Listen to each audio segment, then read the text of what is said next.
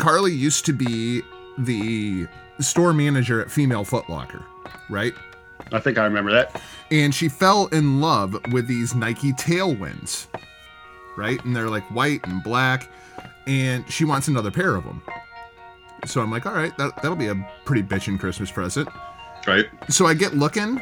They were fucking limited edition, like 6 fucking years ago. So I finally fucking track them down on this one fucking website, go through, order the fucking shoes, pay through PayPal, hit return to merchant, and it takes me to the site's homepage instead of the fucking checkout.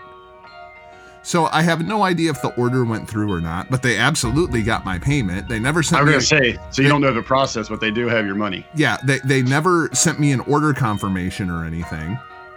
So I send them an email along with, all the relevant information, including like, the PayPal receipt and all this other shit. And I'm like, just want to make sure that you got the order. Never hear a fucking word from them. So now I'm going through like the whole PayPal process to get my fucking money back. That's a fucking headache. I mean, just a gigantic pain in the fucking ass, all because she wanted some limited edition shoes from like 5 years ago. Pain in the ass. Well, you tried. That's the Christmas spirit. Well, not only did I try, I actually tracked down another pair of them and ordered them from Lithuania. Because God bless fucking eBay. Oh, God, that's good. It doesn't help that she wears a size 7 boy's shoe. Is that like weird or something? A size 7 youth men's shoe? It's like I don't know. It's like a large boys limited edition 5 years ago. Like, it's just what a fucking pain in my goddamn ass. I don't know. I know it's cold outside. That's all I know. It was one of those things where you finally like find what they're looking for, and you're like, you know what? I'm ordering something for myself too, just because I deserve it after going through this entire process. And so I did. Let's do it. And so I did. So now I wait for my Hiromu when he was in Mexico mask.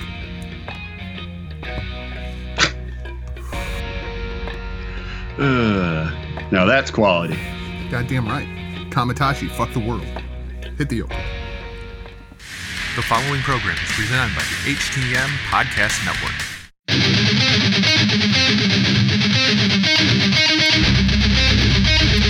This is your United States of America.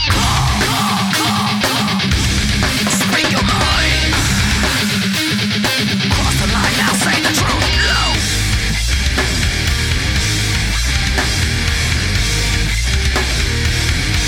Why don't you take it back?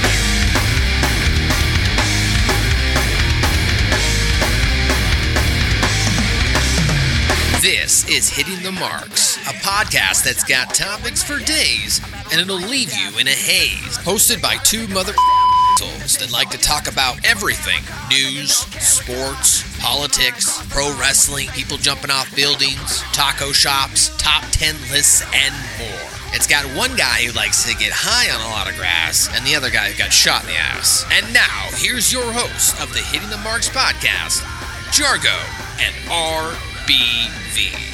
Thanks, MSG. Hello, ladies and gaijin, and welcome to an all-new edition of the Hitting the Marks podcast, presented by the HTM Podcast Network online, hittingthemarks.com, Hameen Media, hackerhameen.podbean.com, and hameenmediagroup.podbean.com. I'm the aforementioned Jargo. I will be your host for the day. That's my tag team partner. He is the man, the myth, the legend. He's the real RBV. Rick, welcome back to your show. Hey, Pepto, Dayquil, in the morning after pill. We've been doing the job for the RBV since 2003. Feeling better since yesterday, which was our scheduled record, Jargo, so we had to push it back a day. But I'm feeling great now. Back up in the saddle again, ready to ride with another episode of the Hitting the Marks podcast. You know, I went through and I wrote this entire show on Sunday, and then you weren't feeling well on Monday, so I was like, oh, we could just push the record for like 24 hours. Nothing big's going to happen. And then the shit hit the fan in Washington, D.C. today. We got the state of Texas suing the states of Pennsylvania and Georgia and Washington, and now they have jurisdiction when things go to the Supreme Court, and Rudy Giuliani is out, and Ted Cruz is in, and we got Justice Alito waiting for Pennsylvania to get their shit together, and it's just like, I ain't rewriting this fucking show. We'll talk about it next week. Well, I know. I thought we'd just kind of filter it in here. I mean, I know we got war games on the run. We just didn't know which type of war games it was going to be. I didn't know it was going to be the left or right, or it was going to be over in NXT. But yeah, hey, we've got breaking news. We've got to kind of call it on the fly here from the world of sports. So much kind of breaking down. So this is going to be it should be a fun run and one hell of a show. But of course, we got to start off with the weekend update. Huckleberry, I got all kinds of shit I did this weekend. What's your weekend update? What'd you do this weekend, man? Well, for me, it was kicking it back, taking it easy, catching up with some old friends. Really just a whole lot of hanging out, but hey, hitting that trail out on that foodie trail. Got a ton of great pictures there for RBV Fitness. I think the best was sent to me by a good friend here of the show. He's going to be joining us here in a couple of weeks as we gear up for the holidays. Chef Justin Watson. And he went out and found this. It's at Sunnyside Grill.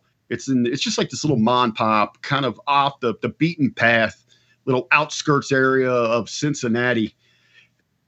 This breakfast dish that he's got here, I don't even know how really to describe this. It truly is everything but the kitchen sink. It might have been buried in there somewhere. From what I can gather, you got your scrambled eggs, you got your peppers, your onions, your mushrooms, all of that there, the hash browns, the eggs, all topped on gravy. This bad boy comes out served on an actual school lunch tray. No, they just don't put the plates on there and carry it out to you. That is your plate. Hey, we are talking about the trash can of breakfast dishes. So we're going to have that up. You can catch me on social media with that at The Real RBV. That's going to be coming at you this week. We've got some other delicious eats, some deli-style sandwiches, some burgers, some appetizers. A lot to be had there with RBV Fitness this weekend. When I go to a new restaurant, especially if it comes to breakfast, all right, because breakfast food is one of my favorite things on the face of the freaking planet. But when I walk into a new restaurant, before I even walk in the door, especially if it's for breakfast, I already know what I'm eating. Like, do you have like that go-to dish when it comes to breakfast food? I'm a prepper. If I'm going somewhere, even if it's a place that I've been to, repeatedly or maybe just a handful of times, I'm checking out that menu. I'm studying that bad boy because I always want to sample something a little bit different. And grow that flavor palette there. So I'm always looking some different angles there. But of course, we all got, our certain places, our certain staples. I'm going to guess that yours is pretty bland, Yarg. I'm going to say a couple eggs, some toast, biscuits and gravy. That's always my default go-to when I go into a new restaurant and I'm having breakfast. I always go for biscuits and gravy. Now, I will say this. I will usually get a side of gravy. I absolutely love that. A side of gravy, and I'll use that as my dipper or, a little topper on the things there. But yeah, usually eggs. Big fan of omelets. I like them all different ways. I like them loaded up, just like my pizza. I like a supreme omelet. I want that thing loaded with the peppers, the onions, the mushrooms. Give me the ham, a Philly cheesesteak omelet, whatever the case might be, a Western omelet, egg scrambled, if I go that route there, bacon limp. Got to get the breakfast potatoes and however they serve those there, obviously, and then you get the gravy with it. Over the course of this weekend, if you're friends with me on Facebook, you will notice that I didn't do a weekly top 10 this week on Friday because Friday was the second anniversary of my grandfather's passing. And you bringing all this up reminds me of this great grandpa story. And I have absolutely adopted this, and I suggest this as a word of advice for anybody who does any kind of traveling and is eating at new restaurants on a very regular basis. When you first go in and they say, "Can I get you anything?" you ask for a cup of coffee.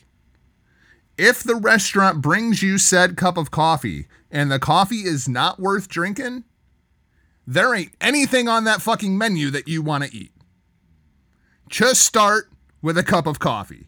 Huckleberry, I have used this technique over the course of the years, and it's not very often that I've gotten up and left a restaurant. But if you can't make me a good cup of coffee, I sure as hell don't trust you to make me anything else. I see, that wouldn't work for me there. I'm not a coffee guy.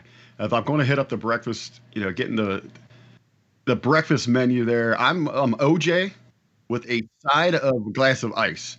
Now, you would be surprised how often they mess that up. Or, they forget one, or they have ice water, or they combine them for you already. Because I don't know, whatever it is, OJ is damn pricey. So I mean, you want to be able to balance that out yourself. I don't think I've ever drank orange juice with ice. Oh, it's delicious. Absolutely incredible. And, it's going to prolong the life of your orange juice because you usually don't get a free refill on those. Oh, yeah, that's true. And it is quite pricey there. It's funny you're talking about grandpas. When your grandpa would go out to eat, he comes from that generation, those hearty appetites. More meat, more better. Is what, they kind of have. Was your grandpa a fan of like buffets and that? He was back in the day. Grandma passed away, let's see, it'll be 22 years ago next year. Grandpa's been gone for 2 years.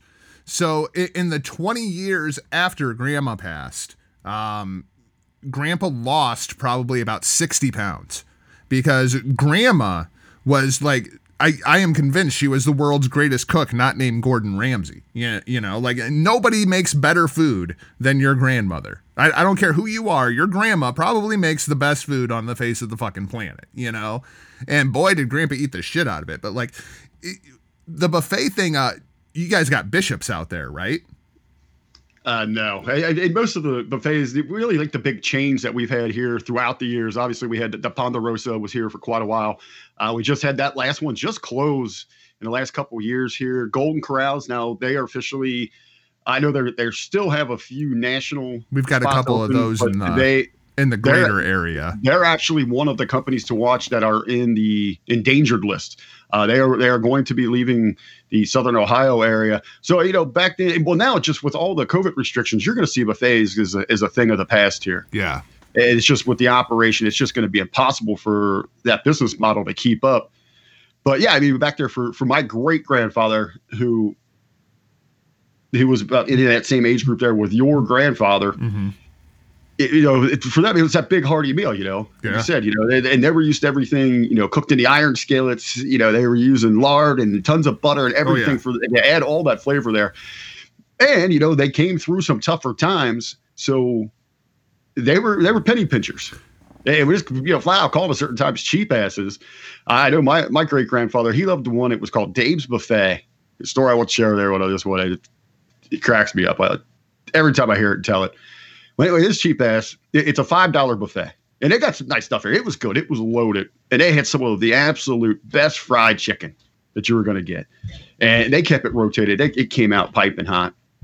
Old great grandpa Vic, his cheap ass, they had to-go boxes. So he didn't want to pay the extra $5 per pound or whatever that case might be. Because, he just spent an hour and a half there eating. Why was he going to pay again? Well, he goes over and they bring out this piping hot fried chicken, and it goes right under the lamp there, and it's sitting in the buffet line. So he goes over and grabs a couple pieces, and he thinks he's got to wrap these things up and put them in his pocket.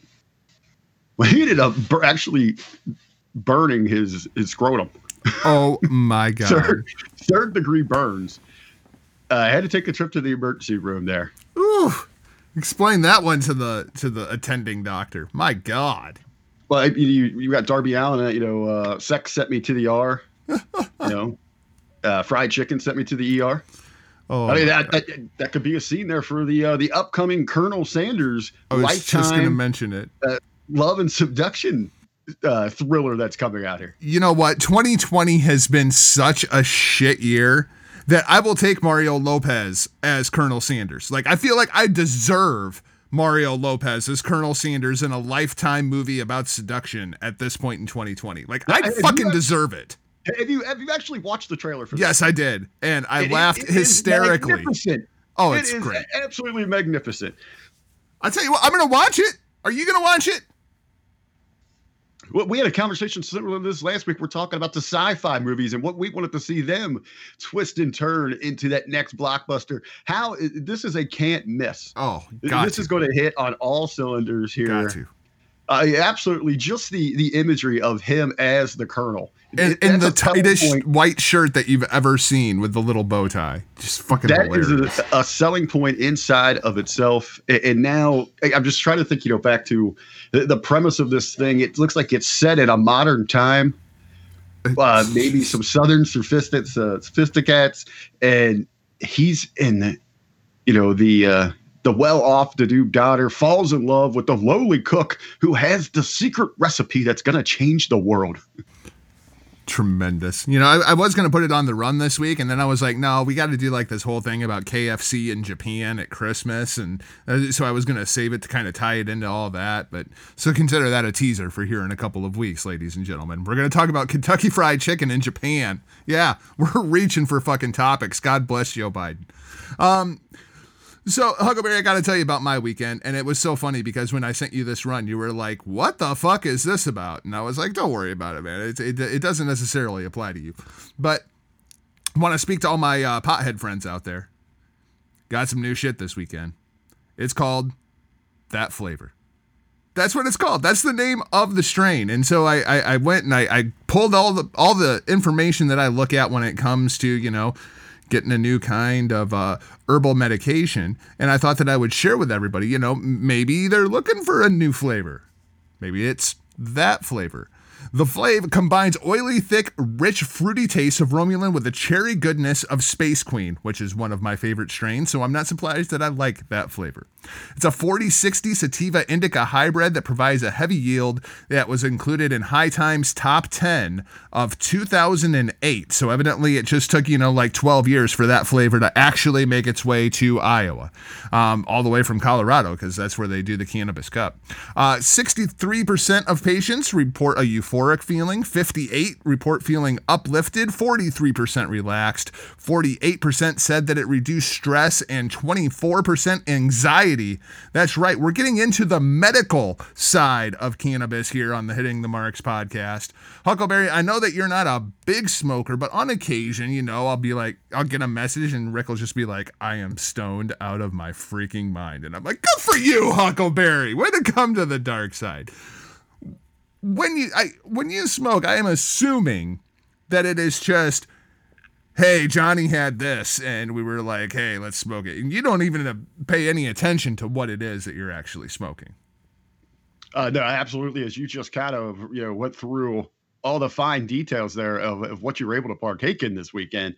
I need Rosetta Stone. I have no idea what you said. You could have been speaking Japanese and not off the KFC menu. I had no idea what you're talking about. Yeah, it is it happens to be if I do partake in the party favors. It's just I happen to be at the right time at the right location. Puff, puff, pass, on your way. Now, I do it. If they were like, do you get into, I know you got all these exotic flavors and all of these styles. Are there any that mimic, like, is there a Big Mac or a McRib flavor? Well, there are certainly some strains out there that will help you with RBV fitness. I mean, there are some strains that, man, you hit it like a couple of one-hitters and all of a sudden you're just like, I need Doritos and a cheesecake, like right now. This is not one of those strains. That flavor, check it out. So usually it ends up with me. It usually ends up with about a 10 sack of White Castles, a sack of cheese sticks, and a sack of chicken rings from White Castle. If people want to hear more stuff like this, maybe we can we can use our connections. We can get Sean Morley to come on the show and talk about the medical benefits of cannabis, because we do have those connections. And Val Venus has turned into like the largest weed advocate on the face of the planet. Man, do you ever follow that guy? Absolutely, all over the place here, and I guess we can't really stooge anything off right now. He knows his shit. He knows his shit. That's all I'm saying. So then, as is customary that I do on, a paycheck weekend after I just got a new bag, sit down to watch me some Ancient Aliens. Yeah, Huckleberry, we got to get the conspiracy horseman on this. Evidently, do you know anything about Tibet? I really can't say that I do. I am a fan of the show. but I don't get what tree you're barking up here. Tibet, like it's just like this little country that's, you know, kind of off in the middle of nowhere. It has this huge elevation, and supposedly that's where the gods actually came down. When they came down, they went to Tibet. I was gonna say, isn't Indiana Jones been there a couple times? I think so. There's this place. It's called Mount Kailash, right? It's 21,778 feet in elevation. So I mean, it's not quite Everest, but it's pretty bitchin'.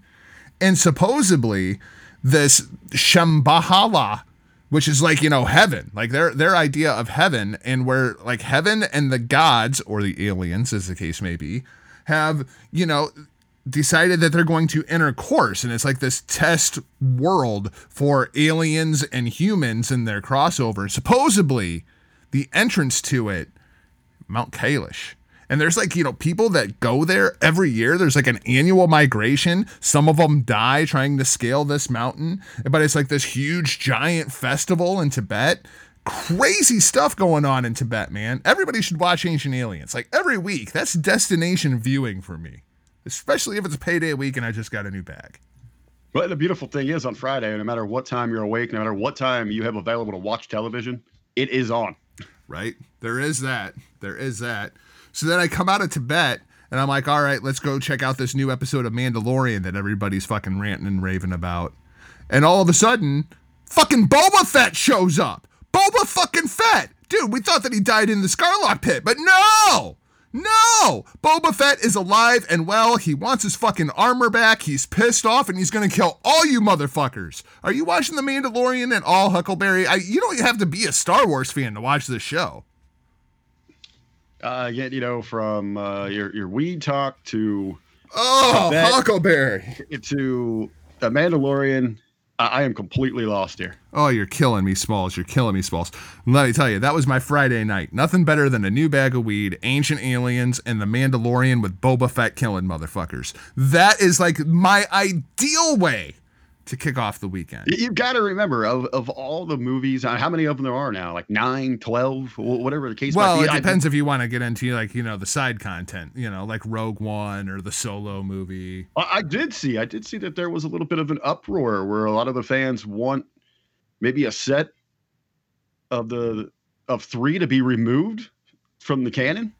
Yeah, that doesn't surprise me. I don't know the story, but I kind of saw that passing. But just to remind everyone, I'm one of those rare weirdo individuals that has never seen a Star Wars movie from start to end. I've seen bits and pieces. I get some of the story, especially early on. I guess from 4, 5, and 6. Yeah, the true original ones. I know the story that's going on there. You know, really, even outside of that, I don't think I've even seen a scene from the more recent movies. I tell you what, was it you that sent me that Macho Man Star Wars crossover? That shit was epic.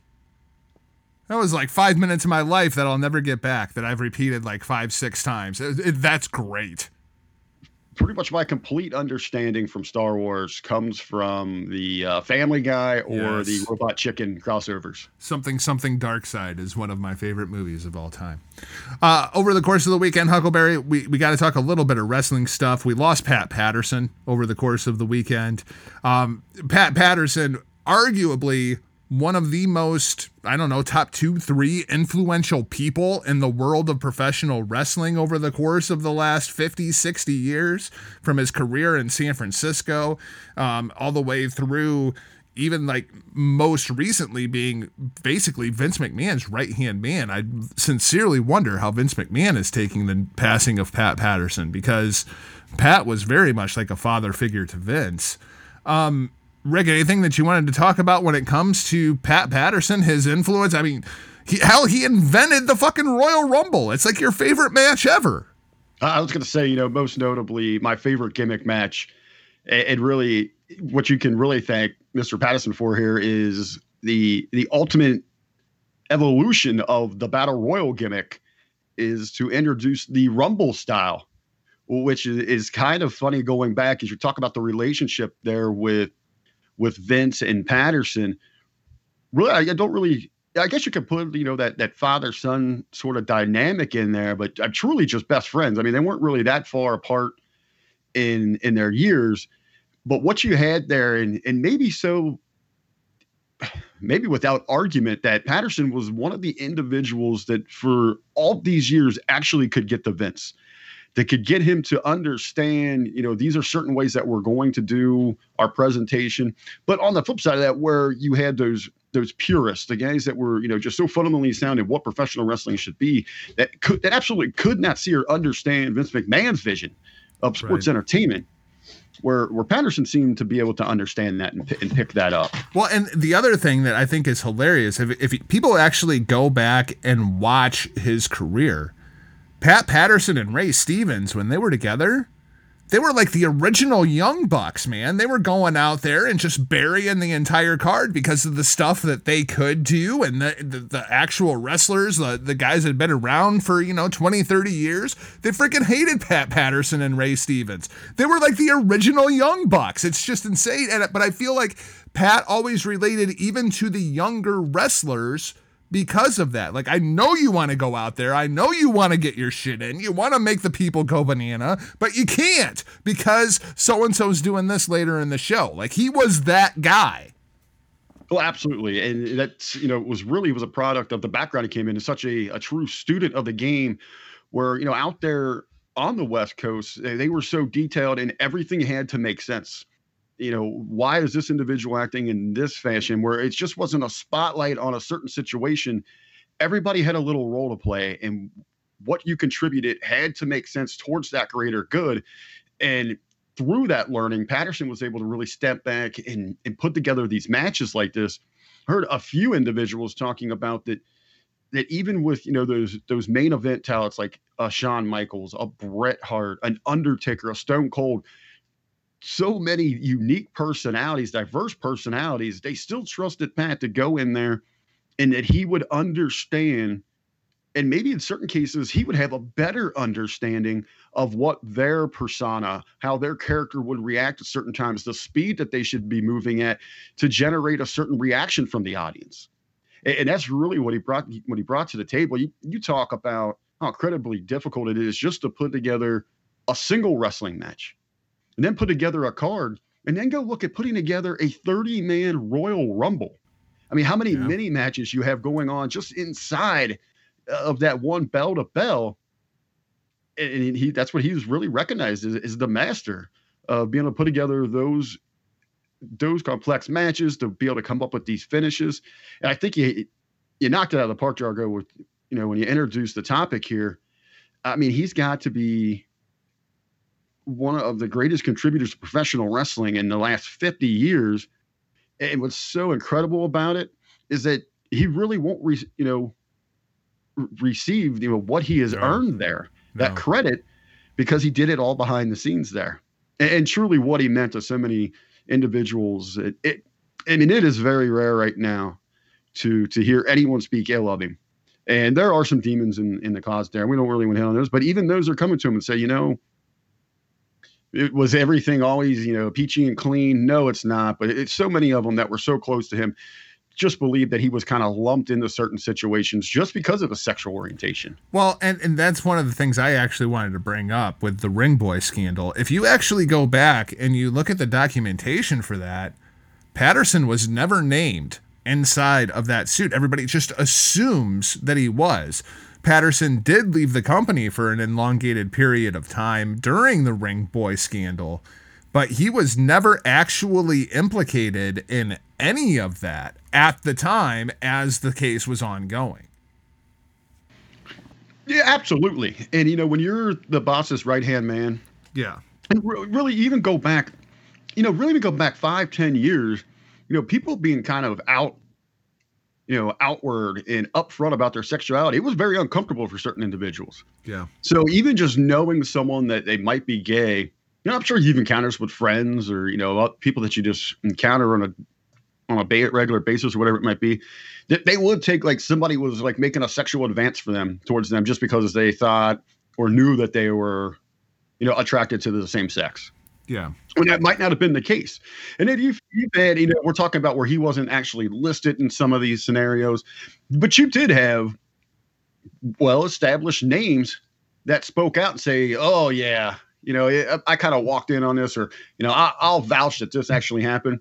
There's big names. I don't want to throw any of those names under the bus, but if you go look at the timing of when they made those statements, there was extremely bad blood with them in the company. Yeah. And it was an easy way to take a shot at what was going on. I heard a story that I'm not sure that I ever necessarily realized. We know WCW ran Clash of the Champions on regular cable television opposite of Survivor Series. Like, we all know that story, right? Did you know that WWE did the same goddamn thing to WCW for WCW's first pay-per-view?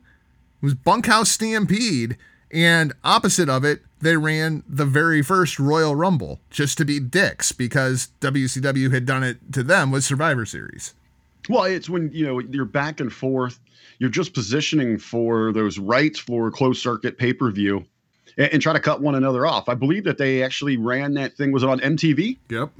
And it was called the Wrestling Royale. Yep. They gave away a Rolls Royce during that event. 20-man event. Hacksaw goes over in that, I believe. The first true Rumble winner. That very well may be.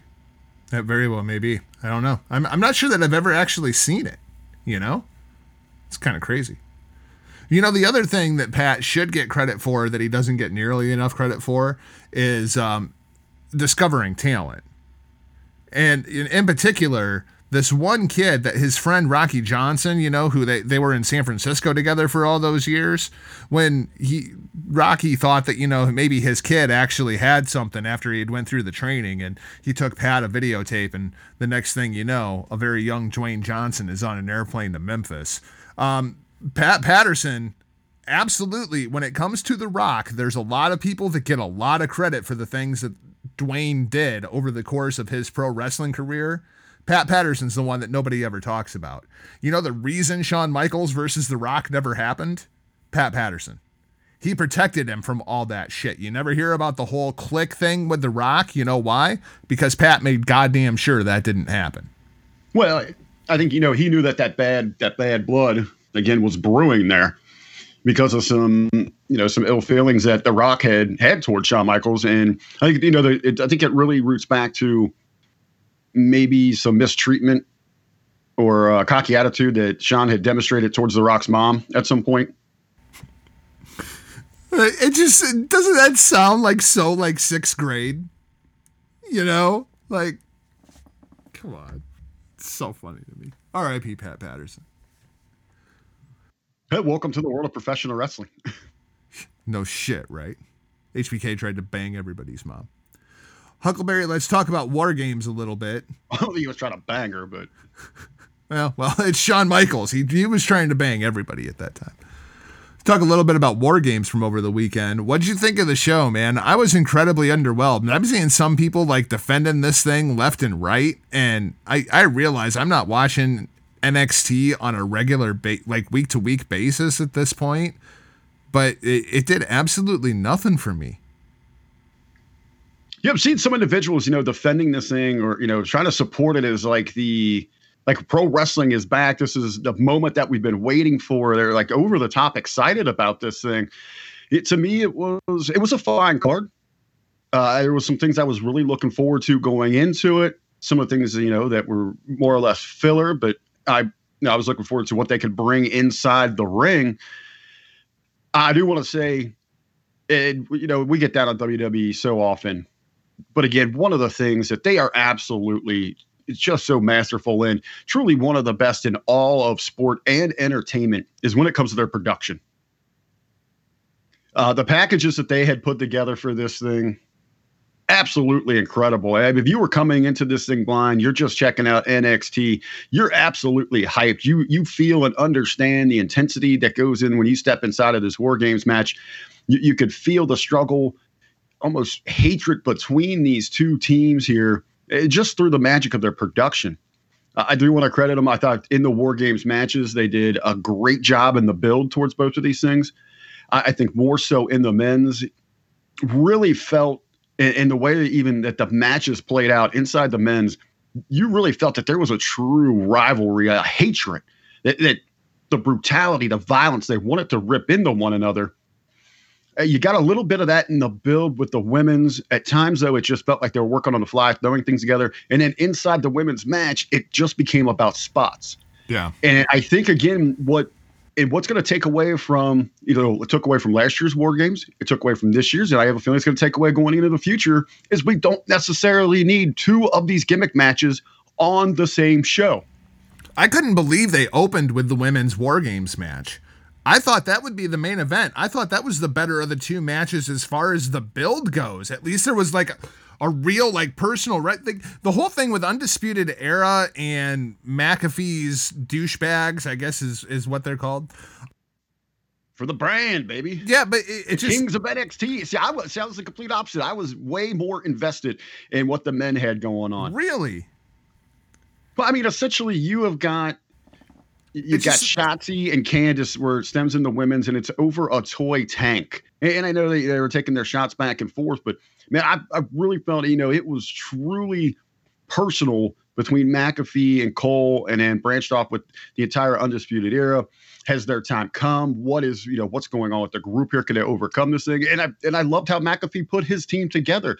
He had people with ties that had a true hatred towards the Undisputed Era, but he came right out and said, hey, this team was put together by money, lots and lots of cold, hard cash. And he came in as that over the top, just super cocky jock that's coming from this bigger world. He's been to the top of the mountain in the world of sports. He's got the moolah to back it up. I really bought into that. Inside the match, I said it felt so much more raw and real that they really just wanted to rip through one another. McAfee is getting to borderline Andy Kaufman territory with me. Like, when Andy Kaufman was really, really good, he was really, really good.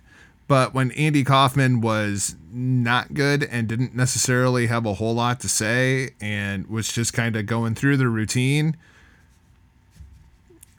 didn't do a whole lot for me. And that's kind of how I felt with this whole Pat McAfee thing. I don't like the whole Pat McAfee thing either. I'm sorry, I don't. I see a whole lot of people like singing his praises and shit, and I'm just like, no, he's not that fucking good. Why? Because I'm on the other side of this one too. He's Lacey Evans. He is the male version of Lacey Evans. He goes out there, he hits all of his planned choreographed spots, and the rest of the time he kind of walks around like he has absolutely no idea what is going on. He is literally everything I complained about with Lacey Evans for 2 years. Here is your difference there. Lacey Evans spent years, day in, day out, training at the Performance Center. You're talking about Pat McAfee, who had a couple weeks training with Rip Rogers. Yep. That goes out there that knows how that less is more inside of these things. That's why he's aligning. He's in there with, you've got 7 other just incredibly fine-tuned professional wrestlers that can go give you anything that you want out of them.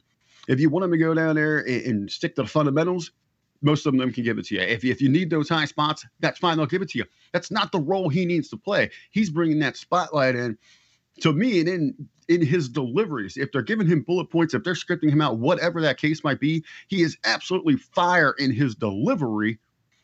To me, he's one of the hottest things in that company right now. Oh, I think he's just the shits. I think the case is going to be, and I do like how you bring this up here, what is next for him? What is the direction for him? Actually, you got some things that you need to wrap up here to kind of just put, just put the bow on this program that's going on here. Why? How many times has Undisputed Era got to beat up Pat McAfee?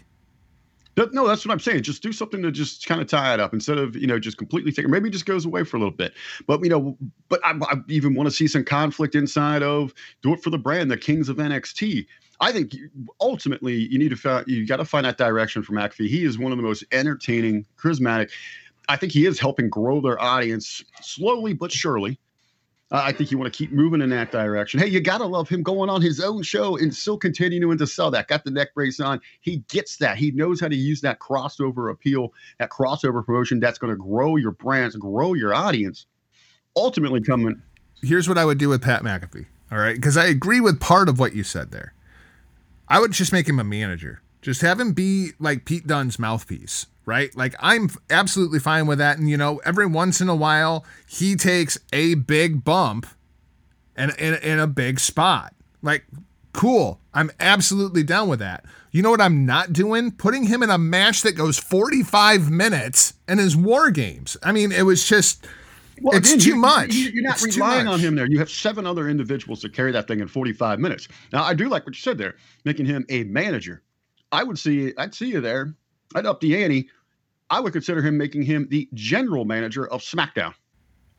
Oh, that would be great because I don't watch SmackDown. So that would be perfect. And you use it more in a, a sparingly role where it's not each and every week where you have him dominating every segment. I would use him more as that Regal, but you bring in that big personality. Again, we're talking about that crossover appeal, that crossover promotion. What better, especially right now, is you're going to see a surge in the ratings for the NFL. You start that more of that crossover. You bring in McAfee. Oh, he's running our wrestling show too. I can see it. And then I almost think at this point with Undisputed Era, what is there left in NXT for them? Yeah, no. Dude, we were saying that a year ago. Right. And I know, I've seen some conversations in a couple of different circles that I'm checking out, see what the fans are thinking there, what the pulse is. The conversation, could they break up? Should they start feuding with each other inside of NXT? I think right now, if we're going to see if these four, if this Fab Four, if they have any true value, it has to be together as a group until they are well established on that bigger stage.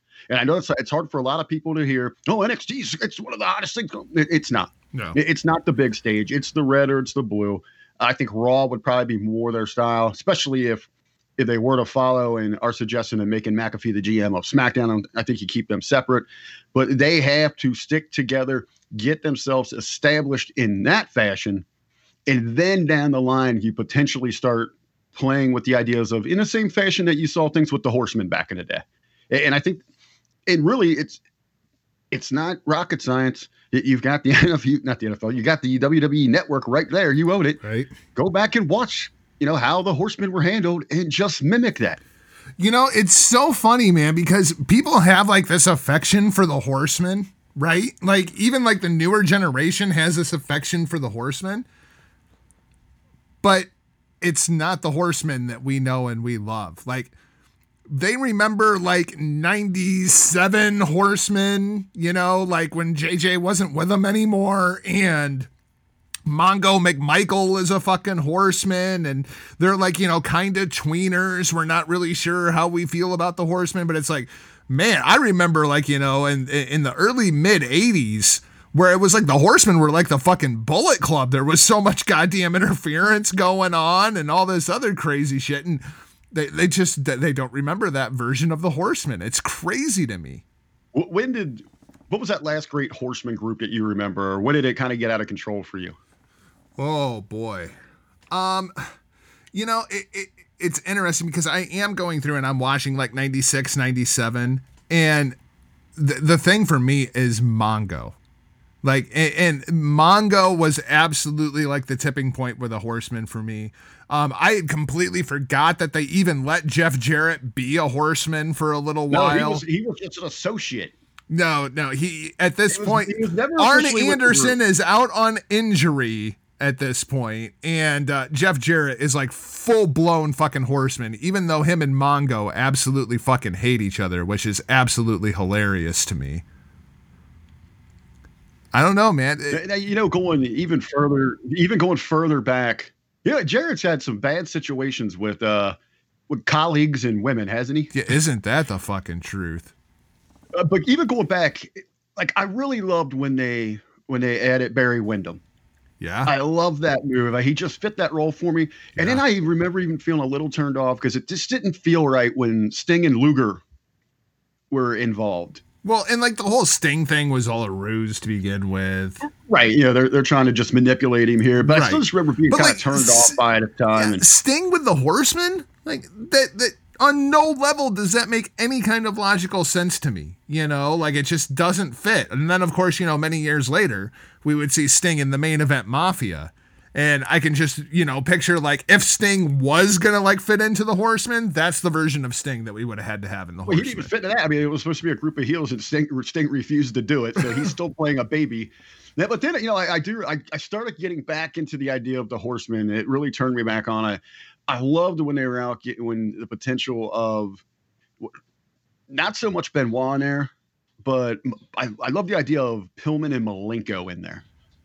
Benoit fit. Like Benoit, like everything about Benoit fit the Horsemen. Like I love to shit all over Chris Benoit. I can't enjoy Chris Benoit matches, even though like I'm like balls deep in his feud with Kevin Sullivan, which I should be interested in, like given circumstances. But I kind of zone out, maybe go smoke a cigarette while Benoit matches are on. I just can't do it.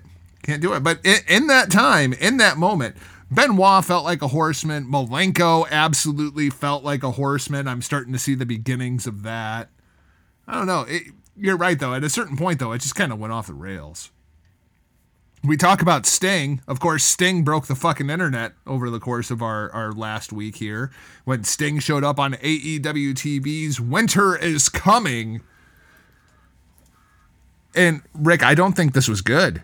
I don't think this was good at all. And I understand why people marked out. I marked out. It's fucking Sting. Like, that's my childhood walking onto the television set in 2020. It's fucking Sting. The negative is here we are almost a week later, and Sting is still the lead story, and you changed the AEW World Heavyweight Championship on this show. But all anybody wants to talk about is 61-year-old Sting coming out and just fucking looking at people. I don't think that's necessarily a good thing for AEW. I think what was good, and again, this brings up a bigger issue inside of AEW. Absolute pop. It got people talking about pro wrestling. People were excited. Was anybody in the history of the world ever happier than Tony Schiavone when Sting walked out onto that fucking stage? I really enjoyed his call of it. It felt like that he actually found something to be excited about. Do you think he knew? It wouldn't surprise me if they literally kept that from Tony Schiavone just so that you would get that reaction. As our good friend William Alessia was sharing some of the details behind that, not very many were in the know. There had been the rumblings, the rumors and all that of a potential deal being struck, but with Sting even making his way to that arena that night, not many individuals knew. There was just a small group. They snuck him in backstage, and he was really only spotted. The match was underway before a lot of people even saw him kind of, just wandering around backstage, getting ready at the Gorilla to make his way out there into the arena. Absolutely an incredible pop-up moment. They knocked it out of the park there. But since, we regularly get on WWE about it, right direction, but completely missing the mark. Yeah, no, I agree with that. In their delivery and even inside the moment. As I'm watching it in real time over on Facebook and the Hami Media discussion group, if it's on Twitter, a few different just private chats that I'm in, my first thing, I'm saying is, man, they just completely missed the booking on this incredible moment. And for me, I feel like Team Taz we might as well just throw it in the trash. That is done. Right. I mean, when you got Ricky Starks and Powerhouse Hobbs and you've got Brian Cage and you've got Taz and they tuck their tail in between their legs and bolt out of there as fast as they possibly can because a 61-year-old man in face paint walked out onto the stage. Like, you're done. Like, they're completely buried to me. But I did like what happened with Arn, Cody, and Darby because just watching that, I can tell you the story of what's going to happen. Well, it goes back to what we're talking about with Pat Patterson. What is everybody's role? Is everybody working towards the same goal? What would each individual do instead of just looking for that one big payoff? They were so worried about getting to that moment, that stare down, especially between Sting and Darby, that they just completely alienated everyone else that was around them. And in doing so, yeah, you're right. They just killed momentum behind Team Taz. Oh yeah, they're done. From the absolute get-go here. That they lost this match is ridiculous to me. They could have stolen this thing, just to really establish themselves as these dirty bastards. You don't have to have Darby as your champ taking that pin. You know what it would have meant for Starks or Hobbs to steal a pin over Cody? Right. And it's not going to hurt Cody in any way, especially if it's by crook. Especially in a tag match. Nobody cares. Yes. And then you've got those guys down. And then as Cody's there kind of just, laying in his misery, then you have the group turn their attention to Darby, which they did. They had the post-match beatdown. And then you have Sting come out and make the save. But you have Cage and Hobbs especially. They want to go back in there and get a piece. I could see maybe to help sell the effect of it because Ricky Starks is kind of more, he's your younger, maybe more naive. Maybe he would have been that little Stinger where he's a little bit in awe. But you have Taz as the coach saying, whoa. Right.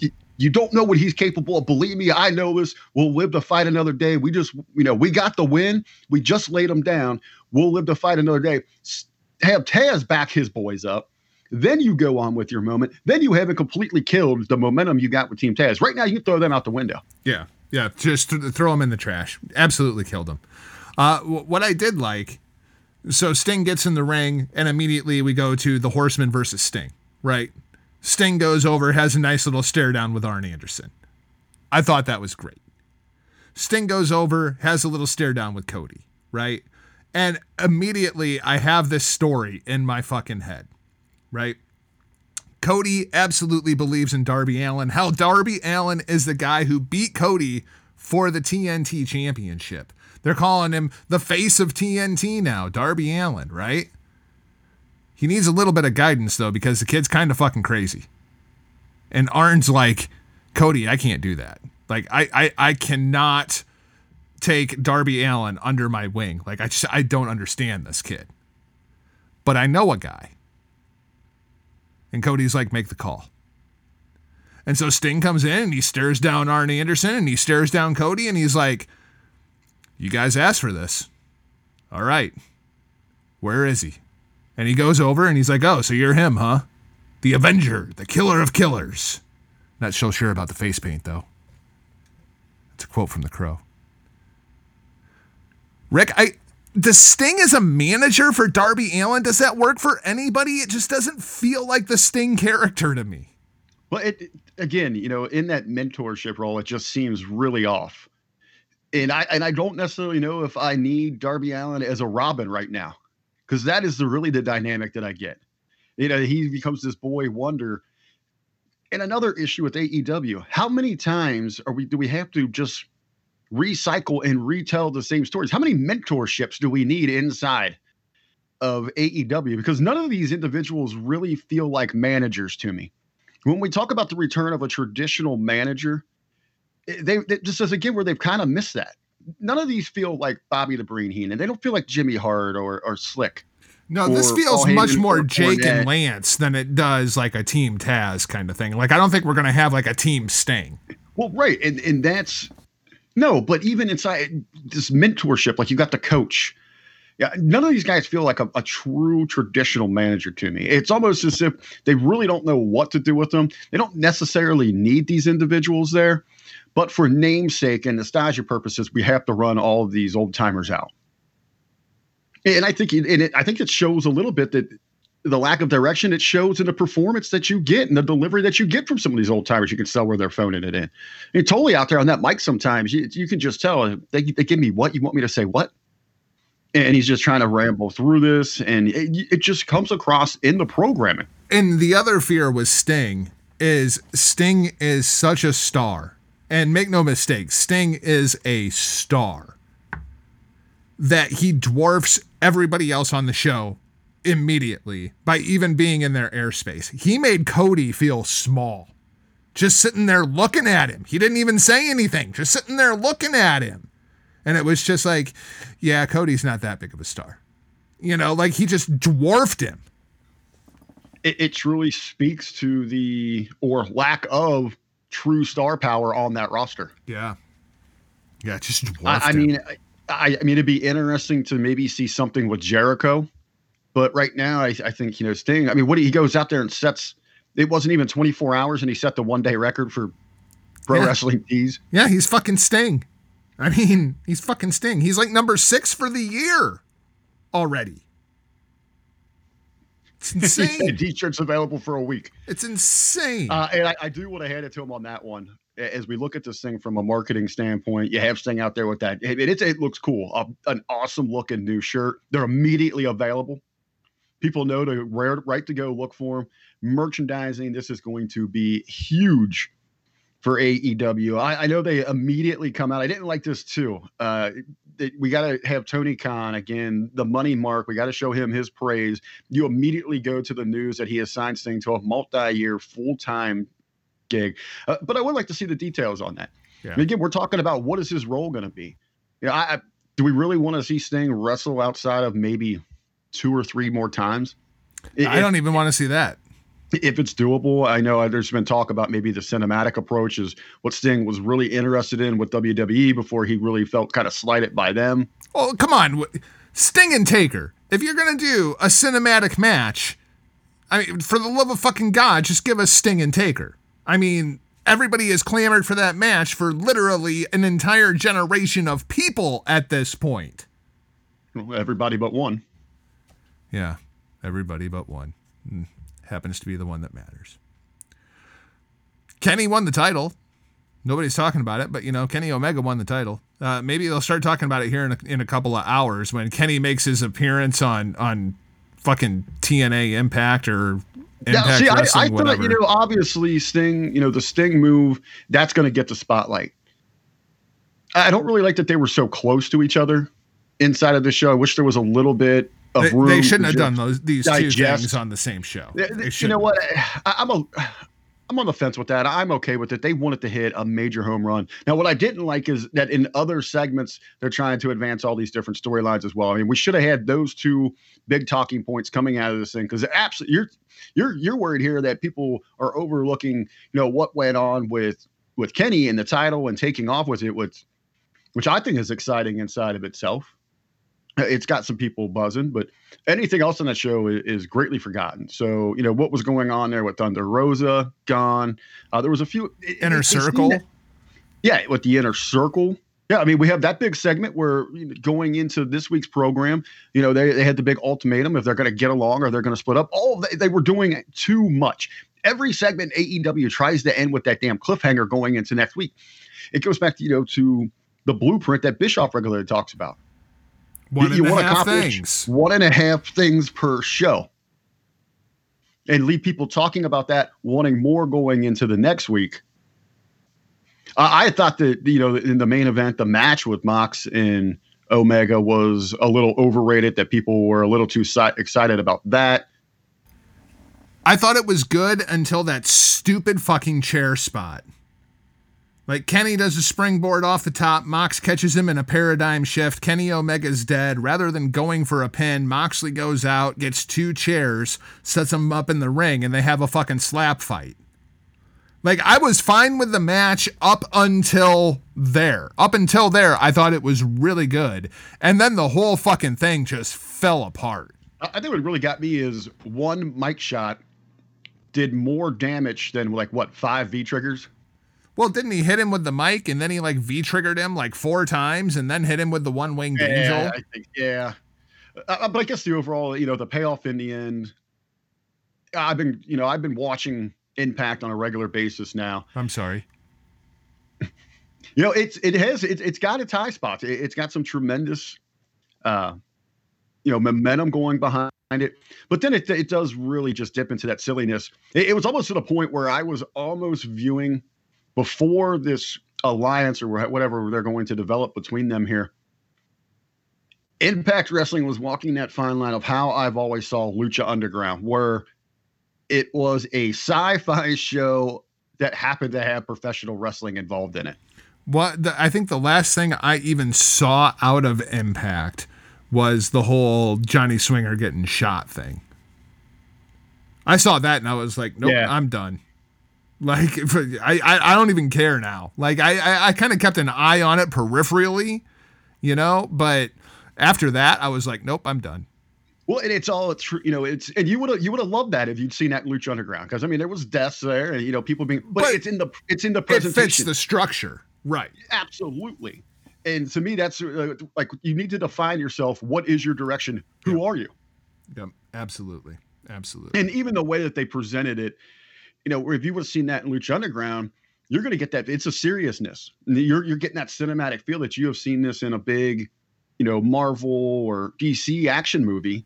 Yep. Where theirs came off as, I don't know, like Teen Disney or something like, just.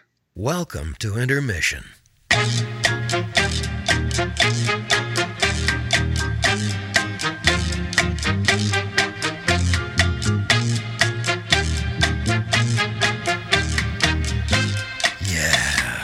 Intermission.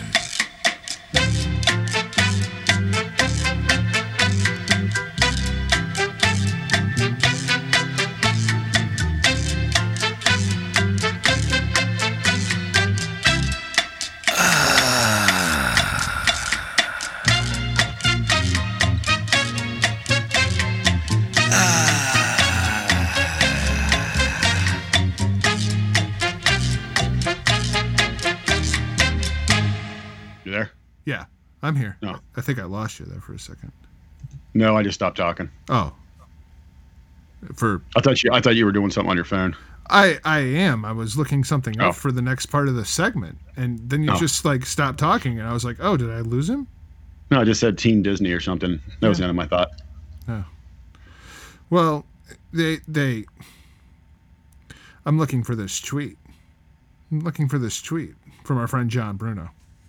That's what I'm looking for. Well, just plug in when you start reading the tweet. Because, I've been accused of a lot of things, but I think this might be a first. I saw this tweet like yesterday, Rick. You guys went from bashing AOC to promoting a socialistic relief program in 2 weeks. And my first thought was, wait, when did we bash AOC? I mean, I not that I don't bash AOC. I take every opportunity that I possibly can. I was going to say, when I saw it there, it was no surprise. As I was thought to myself, when don't I bash AOC? But accusing me of supporting a socialist program, and then I was like, what the fuck is he talking about? And I had to like really stop and think about it until it occurred to me that he was talking about our interview last week with our friends from Adopt a Server USA, and it's like, wait a minute, no, this cannot stand. I have to respond to this. There is a very clear difference between a grassroots charitable movement and a government mandated socialistic fucking agenda. Like, no, these are not the same thing. This is not the same thing at all. Well, I know I've seen it because I replied to it. Read the tweet again here. You guys went from bashing AOC to promoting a socialistic relief program in 2 weeks. And that was from our friend John Bruno. John Bruno 101. John Bruno, yeah. Hey, again, just shout out to Bruno there.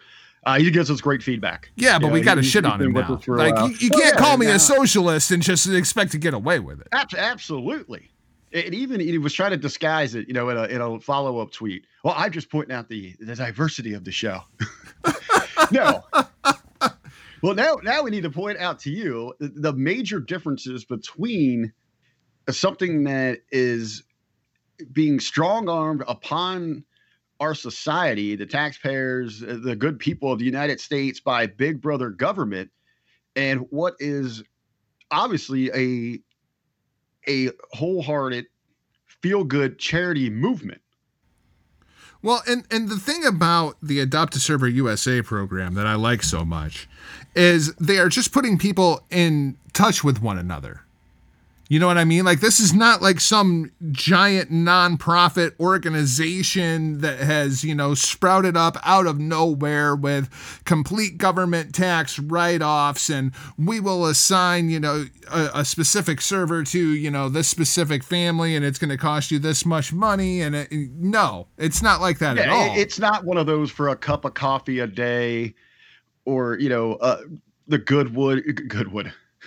Goodwill Industries, where you've got regional managers, making anywhere from $80,000 to $100,000 a year. No, this is some people that saw a reason, that saw a need, that are actually experience some of these heartaches, that just wanted to put people together and connect people that could potentially help one another out of their own free will.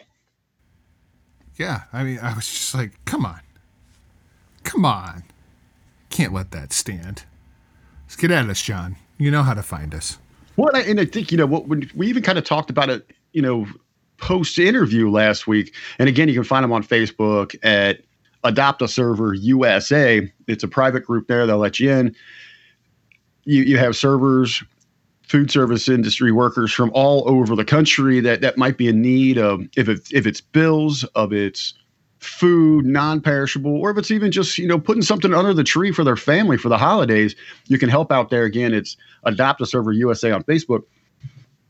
But when it comes to charity inside of itself, when we talked about what's so amazing, you always want to talk about, people don't want to give. They're so evil. You got these different classifications, social classes that don't want to take care of one another. No, that's not the issue at all. We're very charitable as a society. We're very giving. We want to help build others up and take care of each other. The issue comes in is when you have these government agendas trying to push their persuasions and how they view you should be acting as an individual and mandating that you give to certain directions. That's the issue. If the pandemic has proved anything, it's that Americans don't like being told what to do. I mean, don't tell us what to fucking do. Like, we will be happy to do everything that we can to do the right thing. But don't fucking tell me what to do. Like, I got freedom and shit. Like, no, don't tell me what to fucking do. You can tell me what I can do to help, and I'll be happy to help if I can. But don't fucking tell me what to do. And I think that's that's a tremendous point that you bring up, Jargo.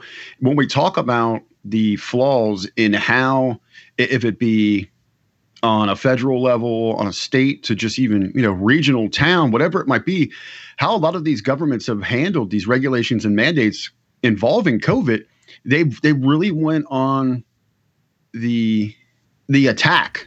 Yeah. And in that big brother mentality, instead of really explaining a situation and trying to uplift and rally individuals.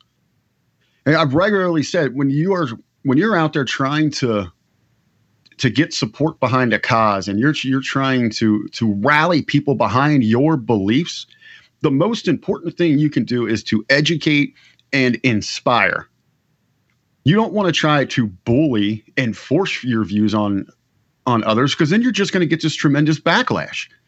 And it's just not that we've seen here in the last couple of months. It's just not the COVID.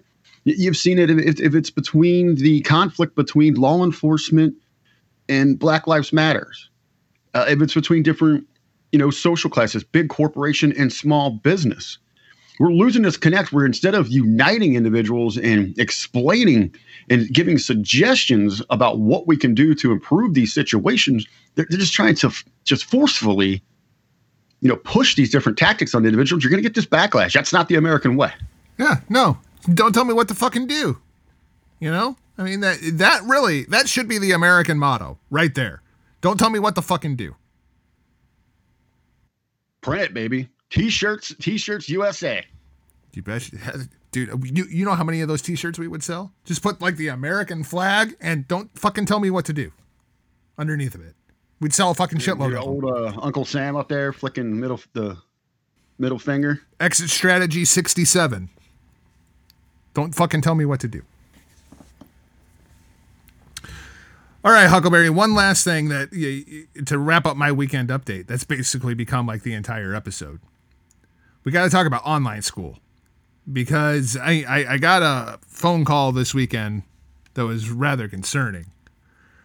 Because of the COVID thing, Sydney has been stuck in virtual learning. And she was taking college classes. College classes get canceled, so then she doesn't get credits for those college classes, and then dealing with the online school. Like, there's a very real possibility that she is not going to graduate this May. Just because of the stupid numbers of fucking credits that is required, even though those classes weren't offered to her, so she ended up losing a bunch of credits through no fault of her own because of the stupid fucking pandemic. And it's just headache after headache after headache with these online schools. And what I could not wrap my head around is the fact that like Justice is doing fine with hers. Quinn's doing fine with hers. And like Sydney is really struggling. Some of their friends I'm seeing are really, really struggling. And then I come to find out they're not doing the same thing. Sydney is doing what is called virtual learning, while Justice and Quinn are doing remote learning. And there's a difference in those two, and I guess I never actually knew this. So Justice and Quinn, they have to be online. They have to log in at the same time every day, and their teacher is there, and they go through and they have their classes and etc., right?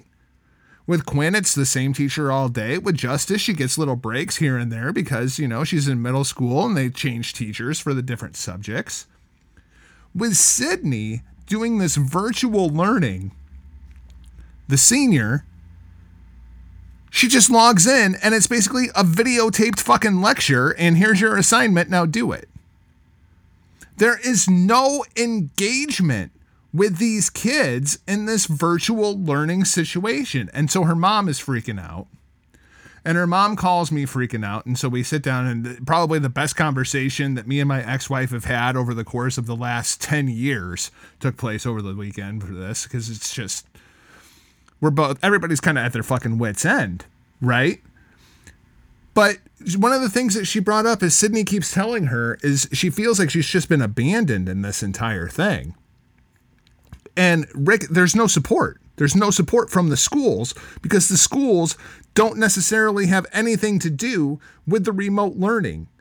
The people that are giving these lectures, Sydney has no idea who they are. Like, it's not her regular teachers because she's in a school district that's so they don't have the budget for that. But especially the seniors this year, the freshmen this year, college freshmen this year, they feel like they've been left behind because they're getting treated like fucking guinea pigs here with this entire goddamn system. Everything that they have known their entire academic career, they've been expected to just throw out the fucking window and now do it this way and shut up, slave. And never mind if you're getting fucked over in this thing. Guess what? Welcome to the real world. People are getting fucked over left and right. But these seniors in particular, I couldn't imagine this being my senior year. But Rick, we're going to have like an entire 2-3 years here because of this pandemic that is going to change our education system fundamentally. Harvard came out with a new study here just the other day that student scores are down 7% in switching to online learning. Engagement is way down. Like, these kids, they need to be in school. The Harvard study, that is at the high school level, correct? Correct. That's the same one. I think maybe I sent that to you, or maybe seen when I was looking at there. It might be the one that you sent to me. Okay, yeah, and that is. I mean, and that's across the board as we're looking at what we've seen here in the early the first quarters, semesters, and 1.5 here, really heading into the turn of the year. You're seeing a significant amount of these students really struggling under these new situations.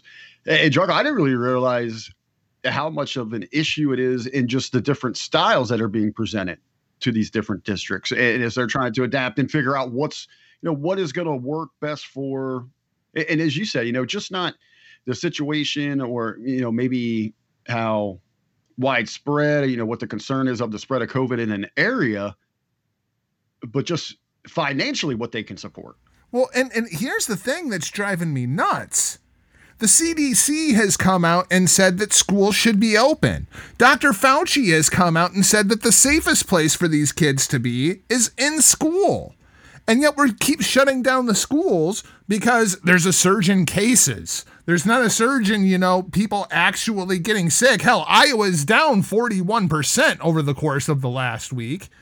But that surge in cases is still, we got to keep the schools closed. Why? You tell me to trust the science. The fucking scientists are telling me open up the goddamn schools. Our kids are struggling here. What we're doing, it's not working. And the problem is Exactly what you said. It's different everywhere. It is different inside of the city of Cedar Rapids. Depending on what school your child goes to, you're either doing virtual learning or remote learning. And shit, I've been doing this for 6 fucking months now, and I just found out there's a difference between the two the other day. And it really took down, looking at just not the grades, but the mental state of your children to figure out, okay, there's something different going on here in the different styles of how these, how this new learning system is being presented to the different girls. As I sit here and just go through my Facebook feed right now, just trying to pick up, if I can see any of my friends that are educators, if they're sharing anything here. And again, just right here in Southern Ohio, where we might have a dozen or so school districts, all within driving range of each other, they're going at this different here. You've got Oak Hills, which is one of the larger public schools here in Ohio. Their districts, they're getting ready to switch everything back to some sort of virtual classroom. Now, I don't know if that's going to fall under the virtual classroom that you're explaining or the remote learning system here. I've got my nephew up the street in the northern part of Cincinnati and Butler County, the Fairfield schools, where they continue. They do have their fallback plan in case that they would need to go back to the online classroom, but they're continuing on. They're going in every day, simply because when they have tried to experiment and dabble a little bit inside of that online learning experience, they're not liking the results they see. They know that they're not providing the ultimate educational experience that these kids need. No, in no way, shape, or form. And I think this is going to be a long-term problem at this point. I don't know. We'll try to keep you updated, but. Well, as we're talking about this here, the stress, and it's on all levels. It's just not at the senior level. I imagine that that's part of the problem too. Like, Sydney is frustrated out of her freaking mind with this entire process. Of course, her mom is also frustrated with this entire, and they project at each other. And so then all they do is fight. Well, and you don't have, even outside of just, and what is most important is what you're actually learning, the education that you're retaining here. Obviously, they're falling short. They're failing in reaching those goals under these different circumstances. But, also what is so important about physically going to school is the interaction, the socializing. I mean, it's how you build, how you're going to interact in society itself. And you mean you don't get that from a pre-taped lecture? You don't have your clubs. You don't have your teams. You don't have that camaraderie. You don't have your friends. You don't really fully understand, what it means to just be able to sit in that lunchroom for a half hour each and every day with those individuals. Right. And you're completely losing all of that. And I know there'll be those naysayers out there, this is the process here. We have to learn to adapt. To me, that's not a real solution. And especially, again, we talk regularly. We hear it every day, no matter where you live, no matter what marketplace you're in, you continue cases. You can take your cases and you can turn them sideways and you can stick them where, because you're not getting down to the actual stats and facts behind this thing. Well, and the way that Sydney's school is functioning is very much like the COVID cases thing. Like, they don't care if she's getting a B in the class. We care more about how far through the class are you. We care more about your percentage of completion than we care about how you're actually doing in the class. It's fucked. So fucked. Well, what's also sad on that too is, at least here, you and the ex, her mom, you're trying to work towards a solution together. You're caring parents. Sadly, again, we can't find a blanket answer that's going to work for every situation, because you don't have that. This past weekend, I was talking with a good friend of mine who's a teacher, and it's not with a city public school, but she's with public schools, and a lot of them don't come from, I don't want to say that, they're poverty stricken, but maybe not, where the best home lives. They don't have all that structure there. And it's about getting the involvement. Now more than ever inside of this education system, the teachers, the administration, they're relying on those home bodies to help push these kids towards wanting to learn, towards getting involved. I know that is a major issue, is just having some of these students doing it, no matter what style it is, even completing their work, taking any interest in this thing. Yeah, it's the engagement. That's the problem. They're not engaged in what's going on. Somehow we got to fix that. And I think, it would, maybe over the course of the next week, I know we got a lot of holiday special stuff coming up. Maybe we can reach out to try to get somebody. What's really interesting here, maybe our listeners out there, we've been getting, I tell you, since we've retooled everything, the evolution of the Hitting the Marks podcast, some just tremendous feedback. If anybody out there has some ideas on, how can we get back to the basics of education, help rebuilding the system here, and moving towards the future, so that we're not having these students, these youths, losing out on what is so important in their development, in how they're going to contribute towards society here. One of the benefits that I do like about this thing, because I see both of these, is, I'm still going through school here. I have both. I have the virtual classroom where we are engaging with a live teacher. I'm in there with the other students. You can chat directly with them. You can interact in groups. We have different pods that we split off in. And then we have the remote learning where, yes, it is, you just sit down, you watch pre-recorded lessons, you do a quick little quiz on that thing. Well, even at school, they had given us for our first block, this is back in,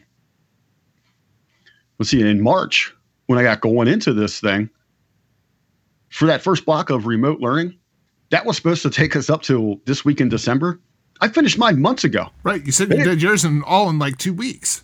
Yeah, I did it in about 10 to 14 days. I got everything done because I just sat down and just went through it. But a lot of the reason I did that is because they weren't really clear on what the expectations there were.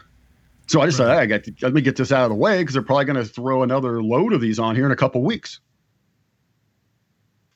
They were completely shocked. But again, there was no interaction, and there were some of those courses where there was a little bit of struggle because there wasn't someone to ask a question, where if something really wasn't clear cut inside of the pre-recorded seminar, or maybe there was miswording inside of a question, there was a couple things that I struggled on there simply because you didn't have that interaction. Yep. You couldn't raise your hand and ask a question. And they have their message boards and all that, but I mean, that's not the same. No, in no way, shape, or form. These fucking kids ain't learning anything. Got to figure out something.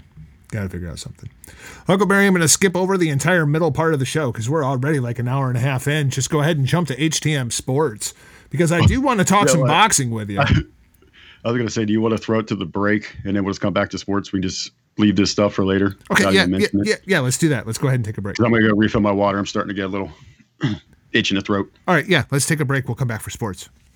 All right.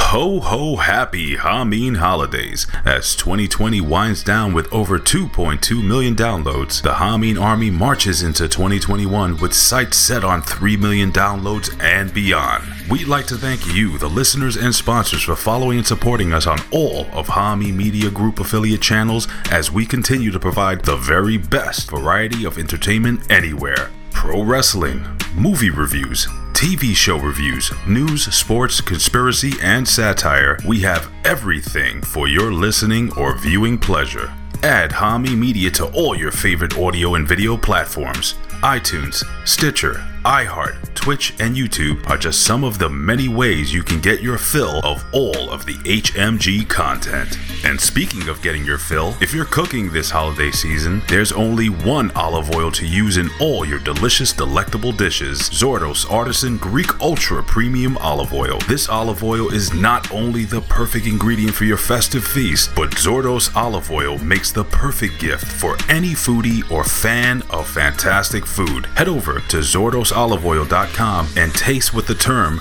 ultra premium means. Now, after a good meal or to kickstart your morning, what's better than a cup of bro? The Coffee Broasters Russo's brand coffee is better than your average cup of joe, bro. When checking out at thecoffeebroasters.com, use the promo code BRO5LB for a special price on a 5-pound bag of Russo's brand coffee. This deal is too good to pass up on, bro.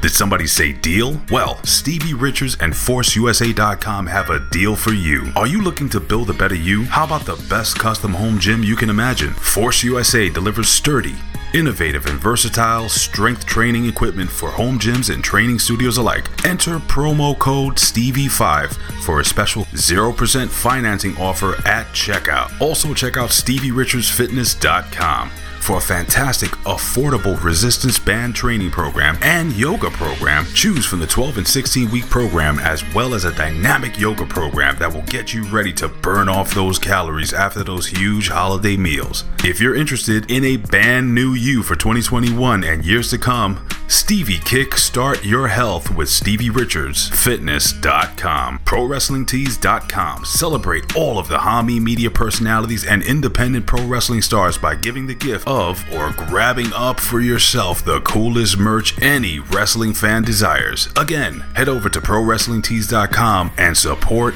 indie wrestling today. Hey infidels, do you want to become a Hami Media Group operative? Then follow us at Hami Media Group on Twitter and request a link to our private Discord channel. You can also find us on Facebook at Hami Media Discussion Group and interact with all of the HMG personalities, as well as joining in on the fun discussions, watch-along events, and games. You can also follow us on Instagram to like, comment, and participate on all of the HMG and Conspiracy Horseman propaganda. Once again, thank you to all of the subscribers, followers, sponsors, guests, producers, and hosts of Hami Media as we march to 3 million downloads. All of this is possible because of you.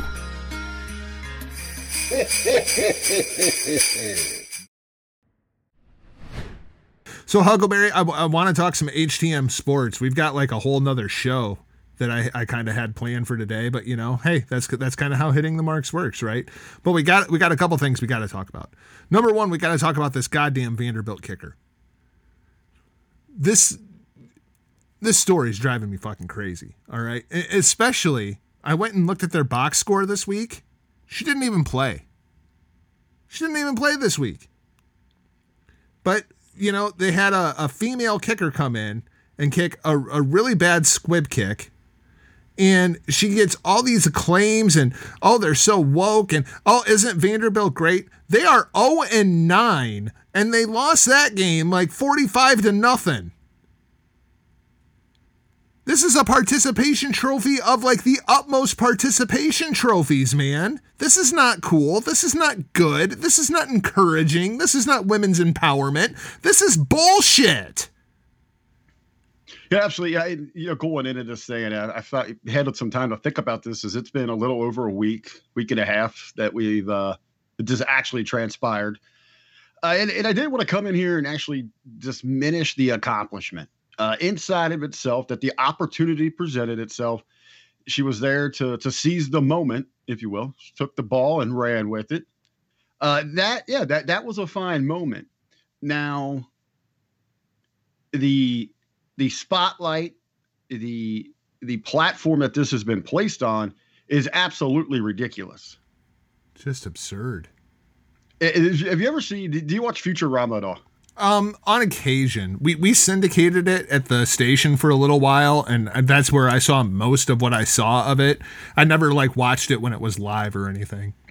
Well, okay, so there is an episode where these aliens come to Earth and they want to open a pizzeria, and they need to learn about the Earth ways and all that, which, in most cases there is good old Americana. And so Fry's going to teach them, instead of baseball, they have something called Burns Ball or Blurns Ball.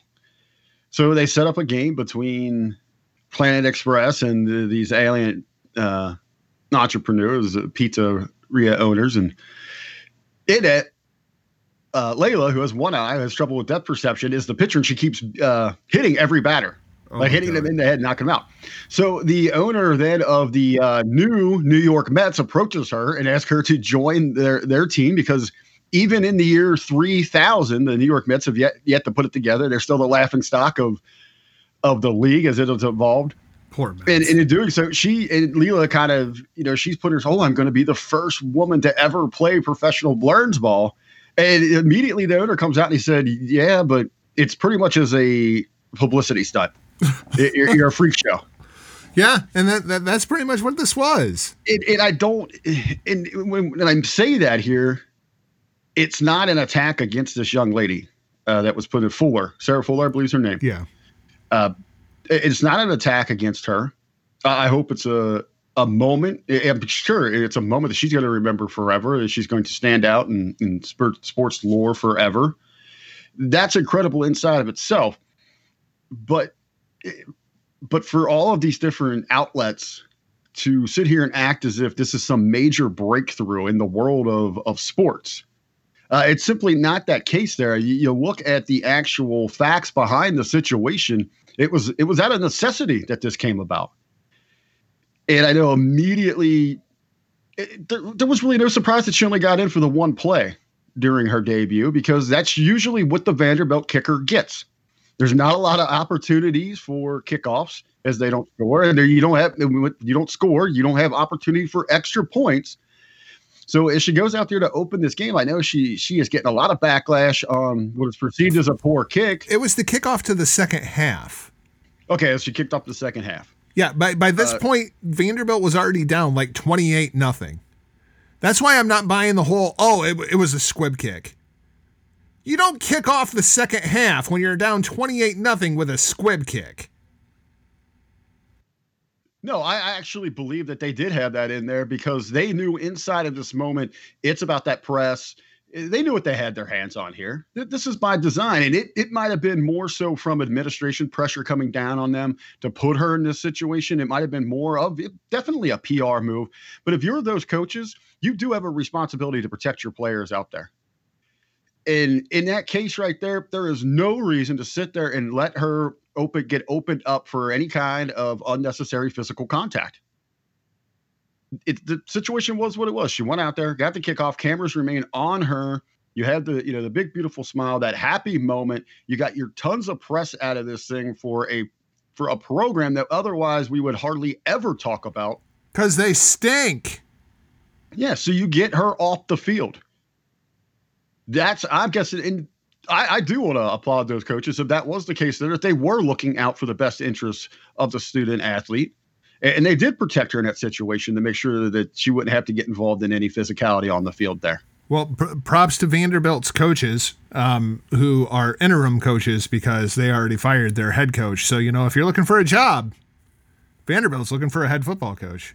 They got all kinds of great press. I'm sure that the recruits will just love that.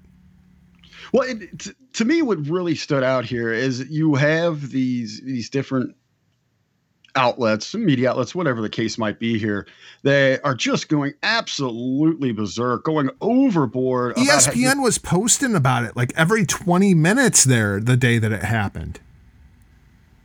To me, and it's understandable. I mean, we work in media. We know exactly how this thing is working there. They're trying to produce that clickable, viewable content that's going to drive numbers, revenue, whatever the case might be. But you really have to step back and take a look in the long run here. If it's more detrimental to when there actually is a cause that should be very worthy of this overwhelming support. Again, and if you continue to put out there, it's such an incredible feat that a woman would be able to participate in men's sports and can go out there now and should be seen on the same level. Again, you're just reconfirming that there is a tremendous difference between these two. That there is a superior movement between men in sports, and that there is different DNA and makeup in our abilities and who we are in our system, which kind of throws a lot of the other arguments out the window. Yeah. Sticking with college football, shout out to our boy Craig Thompson Horsley. He had this idea a couple of weeks ago, and I thought it was absolutely hilarious. That is Jim Harbaugh's final fuck you to Ohio State before he gets fired this offseason. Have the Michigan team all come down with COVID, before the big Ohio State game, thus screwing Ohio State out of the opportunity to play in the championship game. And Huckleberry, it sounds like that's exactly what has happened. A big fuck you from Jim Harbaugh to Ohio State. What do you think? Do you think this is legit, or do you think this is just Michigan fucking with OSU? Well, in any case, for Michigan, they can't beat you. Ohio State can't beat you if you don't play them, right? There you go. There you go. So, and I know this might be surprising to a lot of people out there. My devotion to the great state of the OHIO. Looking at this whole situation, this is not that Michigan screwed Ohio State. This is not that Ohio State screwed Ohio State. This is that the Big Ten screwed the Big Ten. Yep. When they put into place their regulations for this year's schedule, they set themselves up for failure here. This should be a forfeit. Michigan should have to forfeit the game to Ohio State. This should be just a gimme win for Ohio State. Well, but then again, you go back because Ohio State's lost multiple games. This will be the third game that they have lost. And in one of those games, you could point that finger squarely at Ohio State. You have the head coach who had it. So it get much bigger than that inside your system. Yeah, so, it worked for Alabama twice. Well, but you look at the SEC, they are not canceling games, they are postponing.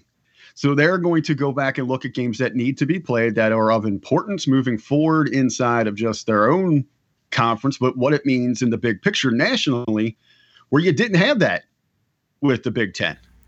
What a fucking they set mess. Their table, and it's really hard to feel for them right now. Again, though, hey, this ties in perfectly though to what we're talking about on the high school level, what we're talking about in elementary schools, same on the collegiate level. Yeah, these student athletes, these students are getting ready. They are the next wave that is getting ready to enter our society that we hope are going to be positive contributors as we grow forward as a nation, as a world.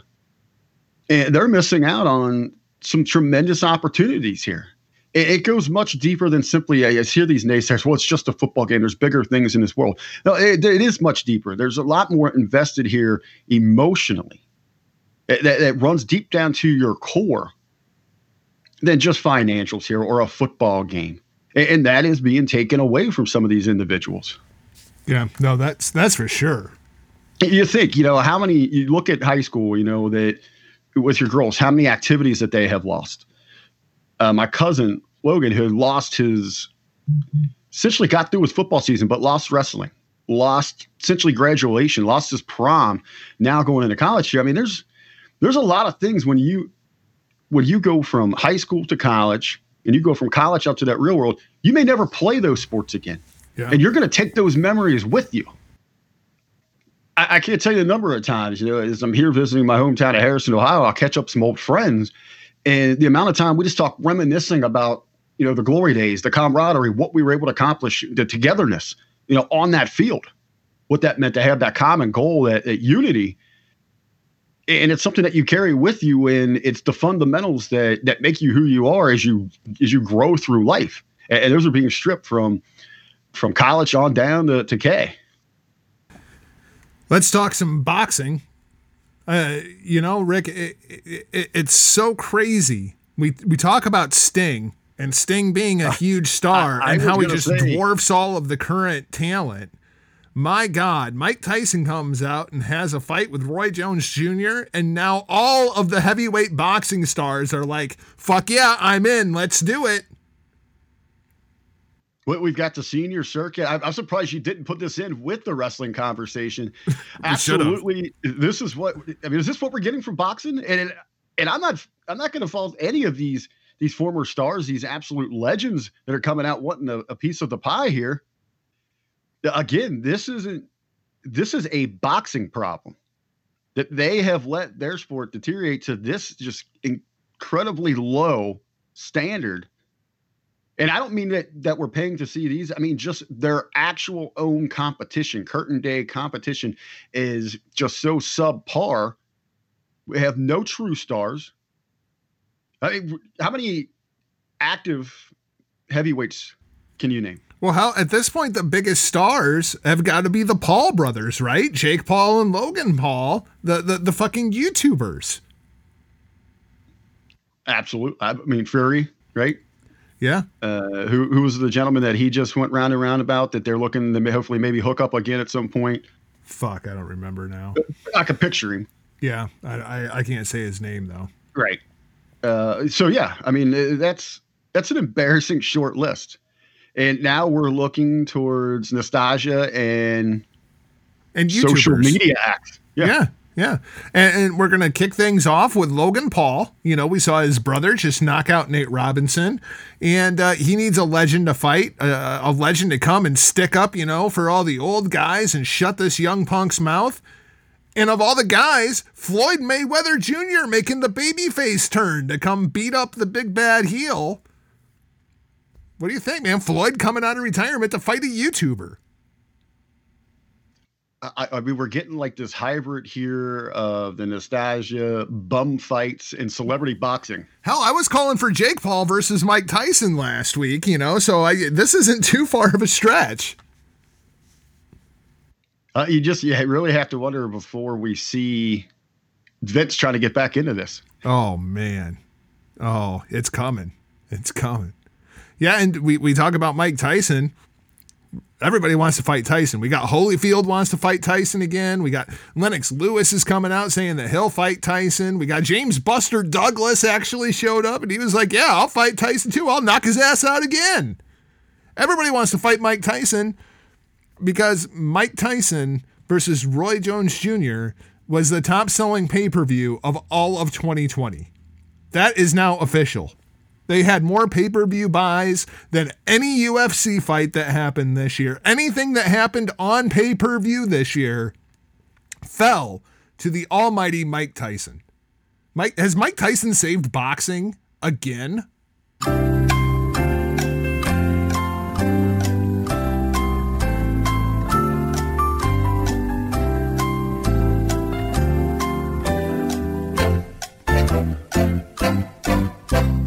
I don't know if necessarily that Tyson, is he just saved boxing? Is he saved sports and entertainment? Yeah, no doubt. I mean, everybody wants a slice of the pie here with Iron Mike. How old is Mike? 51, I think. 51. Okay, so you got the biggest draw right now in professional wrestling as a 61-year-old. You got the biggest draw, just not in boxing, 50-year-old Mike Tyson. Is he the hottest commodity going in all of sports right now? Clearly. I think the most pay-per-view buys out of everybody.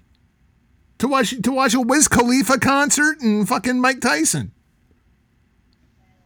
Incredible feat there. Bravo to him. But again, a bigger issue for the sport itself. What fight do you want to see? Do you want Holyfield Tyson 3? Is that the big money match? I mean, Holyfield's a much bigger name than Buster Douglas or Lennox Lewis. I think Lennox Lewis was a better fighter, but I think Holyfield's a much bigger name. Well, RB Fitness, a huge fan, supporter. What's Foreman doing right now? What's Foreman up to? Maybe we can get a Rumble in the Jungle Part 2. There ain't no COVID in Africa. Well, I know the Jargo family. You guys are big fans of the Foreman products. You betcha.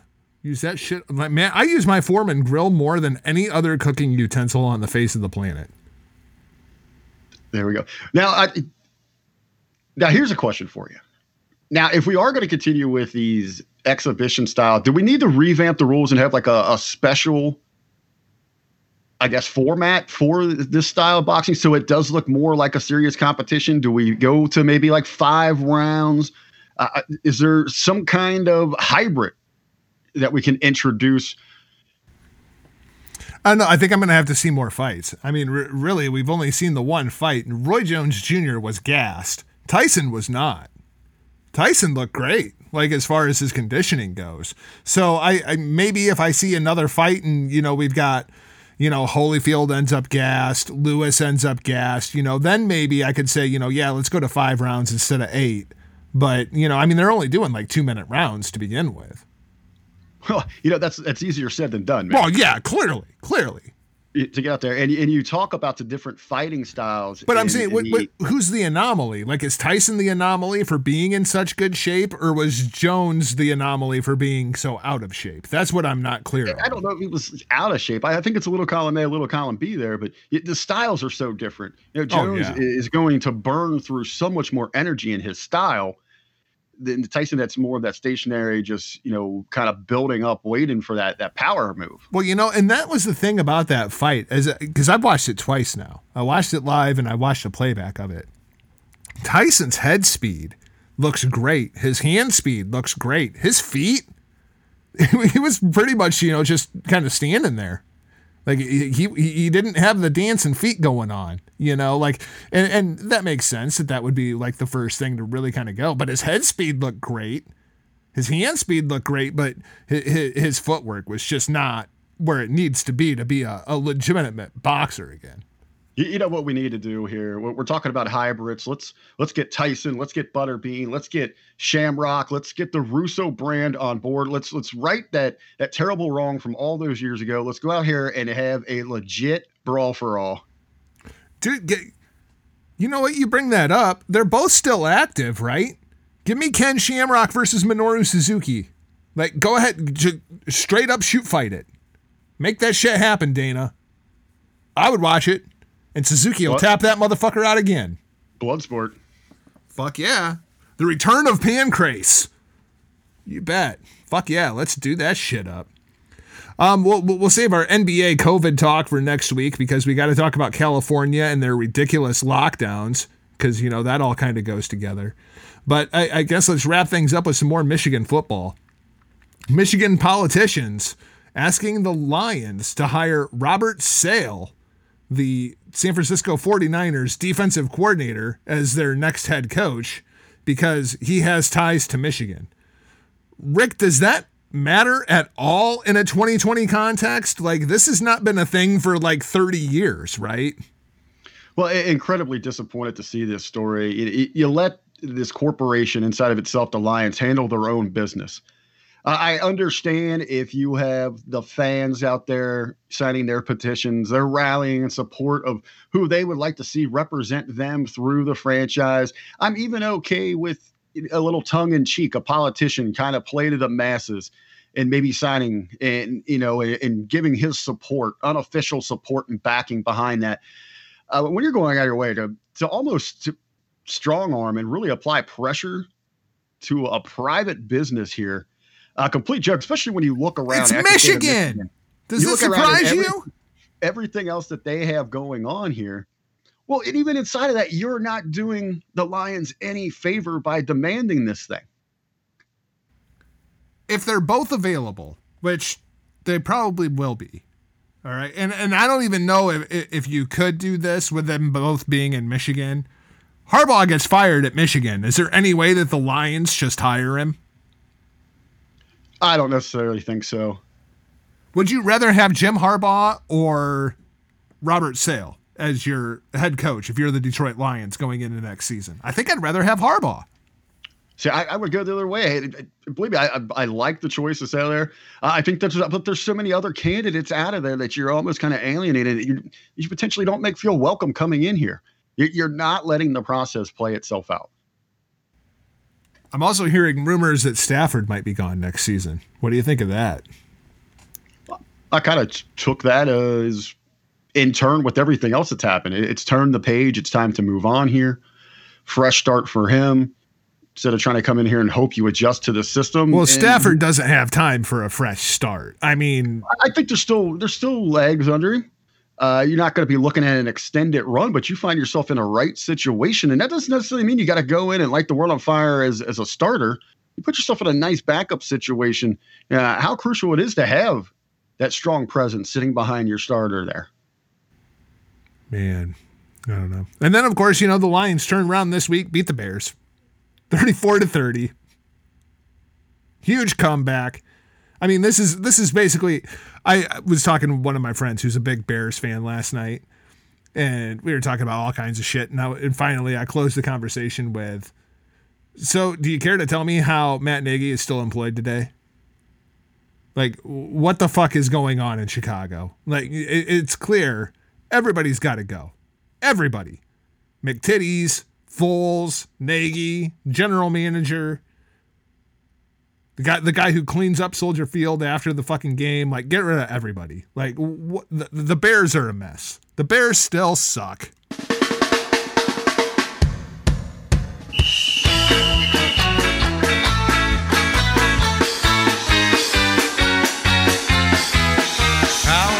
Times must we take this disgrace? Another Bears fan throwing insults in our face. The Packers are the greatest team to ever play the game, even if from time to time they've been a little lame. How could you ever love a team with Jim McMahon? Not even Porky Pig was as big a him.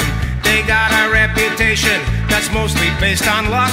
The Bears still suck. The Bears still suck. The Bears still suck. The Bears still suck. The Bears still suck. They really suck. Yes, the Bears still suck. I think, as we get into the postseason talk with the NFL, I think that's what's going to be the interesting is this coaches carousel that we're going to see. Oh. And how much can you really put on coaches this year, too? A lot of movers and shakers. Man, it's going to be a very, very interesting offseason, especially because you got some teams, I don't understand how the Los Angeles Chargers are so bad. I look at that roster, and that roster looks really, really good. How are the Chargers so bad? You would think that, every football coach on, this hemisphere would be beating down that door saying, I want that job. All of them. Even the guys who have great jobs, like Bill Belichick, should be knocking down the fucking Chargers door being like, I want this job. It's crazy to me. Absolutely crazy. Then we also saw the big stunner. Pittsburgh goes down to the Washington professional football team. And suddenly, Rick, I feel like Pittsburgh's in real trouble. Because I realize they only have one loss.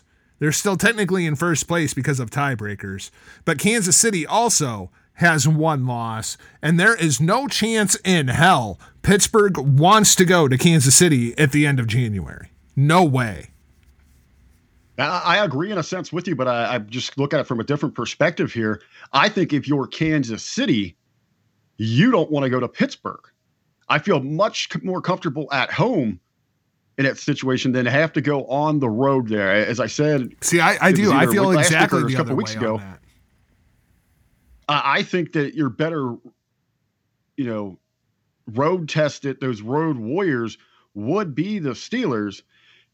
Ultimately, and I think the bigger issue here that number one seed has never been more important than it is now, and especially in a season like this, where you're the Steelers, and I know Steeler Nation, they're reeling. They're in their defense, what they're yelling at, they had to play 3 games in 12 days. That's an incredible task to put in front of any pro football team, and they got through that there. It wasn't pretty. They escaped 2-1 there. That's the best. That's the best news for them here.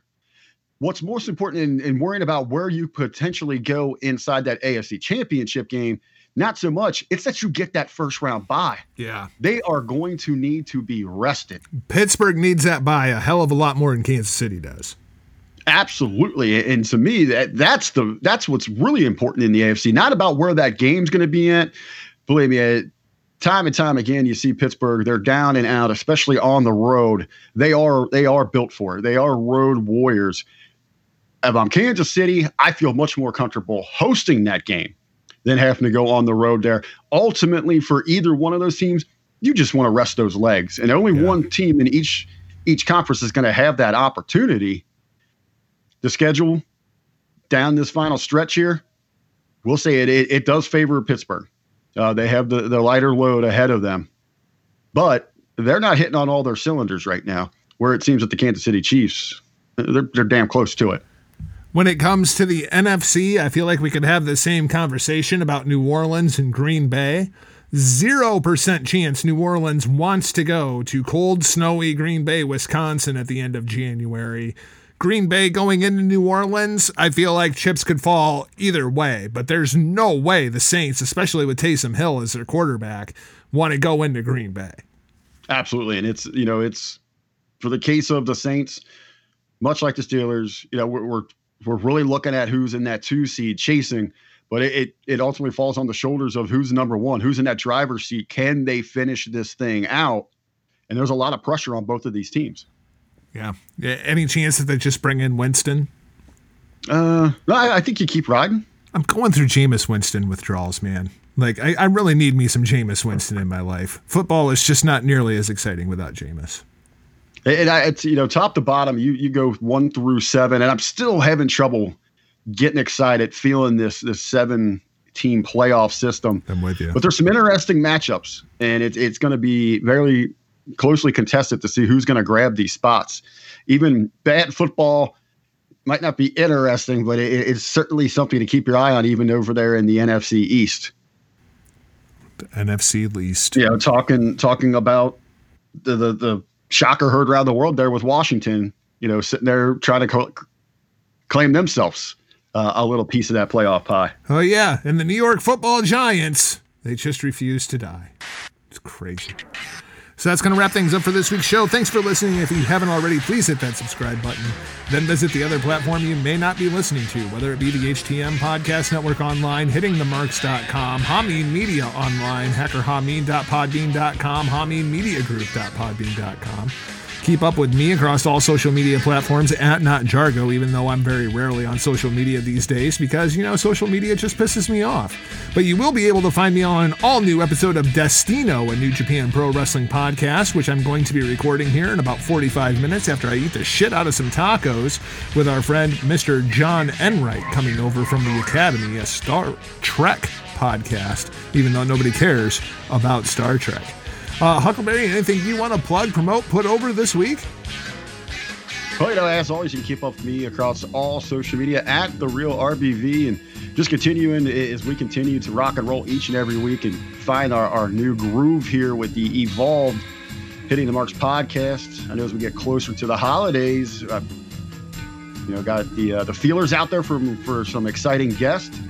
And we'd like to remind everybody that in 2 weeks, it's the annual Jargo and RBV Festivus Celebration Show. I got some things in the works I want to run by you, man. I think we can make this our best one yet. I got a couple of ideas, too. So, yeah, we'll have to get together on that. All right, we will talk to you back here, same back time, same bat channel, next week, where we get to talk about Chinese super soldiers. Yeah, because we didn't get to that this week. And I really want to talk about that, because it's some pretty cool shit.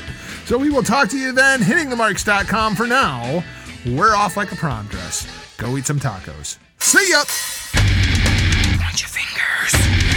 Label me. I don't give a I'll be your bad guy. Stop, go!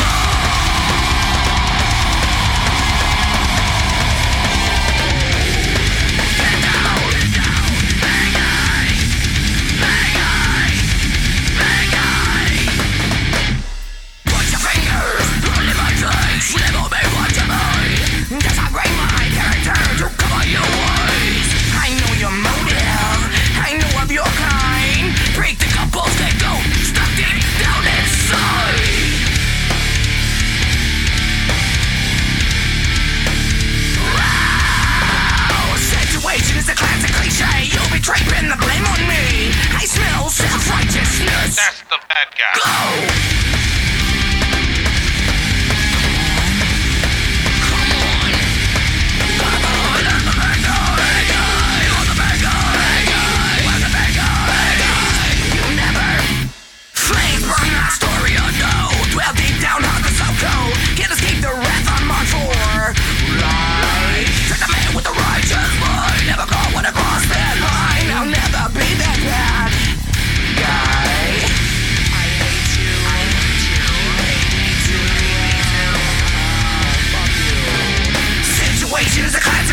You'll be draping the blame on me. I smell self-righteousness. That's the bad guy. Go!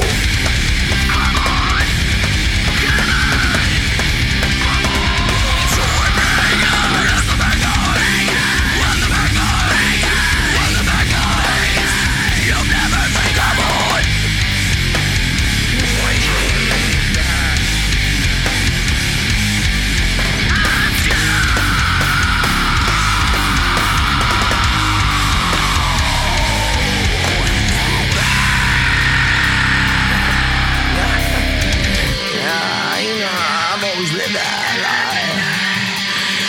I fucked your bitch and I lied. She was at home with me last night. I'll be your bad guy. You know I will be your bad